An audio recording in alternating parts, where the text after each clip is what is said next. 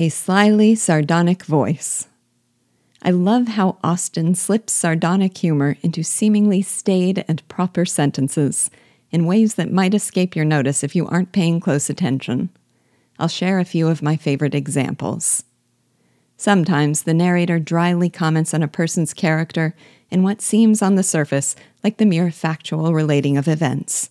For example, quote, Elizabeth passed the chief of the night in her sister's room, and in the morning had the pleasure of being able to send a tolerable answer to the inquiries which she very early received from Mr. Bingley by a housemaid, and some time afterwards from the 2 elegant ladies who waited on his sisters. Unquote. All the sisters' phoniness of sentiment and formality of manners is suggested in that brief phrase, some time afterwards. Bingley's inquiries come early because they arise from genuine concern. Those of his sisters proceed from a more reluctant observance of duty. There was also this remark on the rapidity with which Mrs. Bennet accepted Lizzie's invitation to Netherfield. Quote, She requested to have a note sent to Longbourn, desiring her mother to visit Jane and form her own judgment of her situation.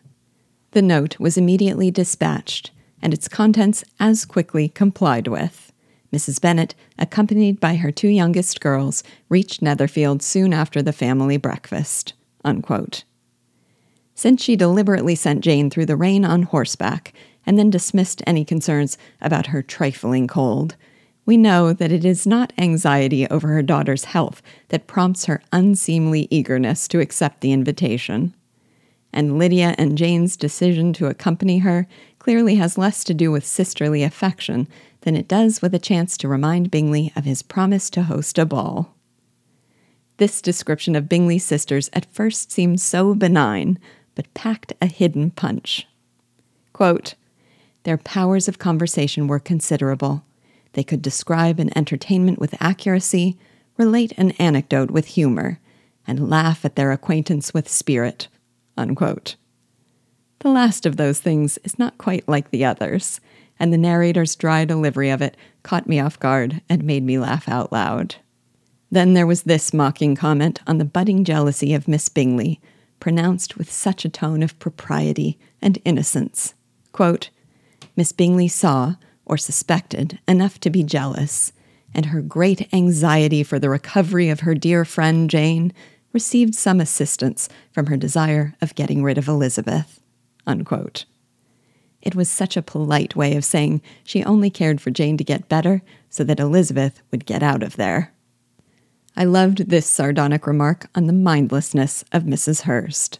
Quote, Darcy took up a book, Miss Bingley did the same, and Mrs. Hurst, principally occupied in playing with her bracelets and rings, joined now and then in her brother's conversation with Miss Bennet. Unquote.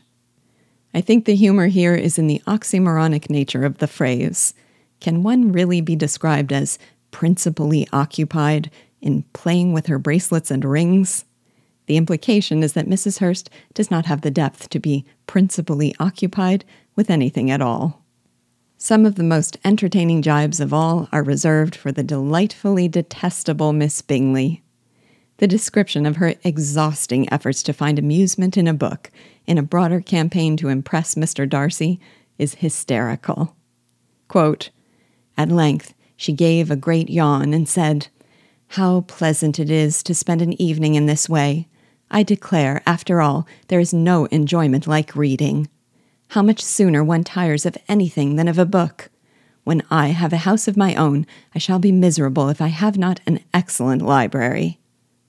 No one made any reply. She then yawned again, threw aside her book, and cast her eyes around the room in quest for some amusement. Unquote. Finding her passionate declaration ignored, and so following it up by yawning, tossing aside the book, and seeking out real amusement is just such a funny scene. I've heard it said that one of the fascinating things about the narrative commentary in this novel is that it sounds so much like Elizabeth that we come to feel as if it actually comes from her. To what extent the narrator shares Elizabeth's purview will be something interesting to watch. We have already observed one major discrepancy. The narrator knows that Darcy is in danger, and Elizabeth definitely does not.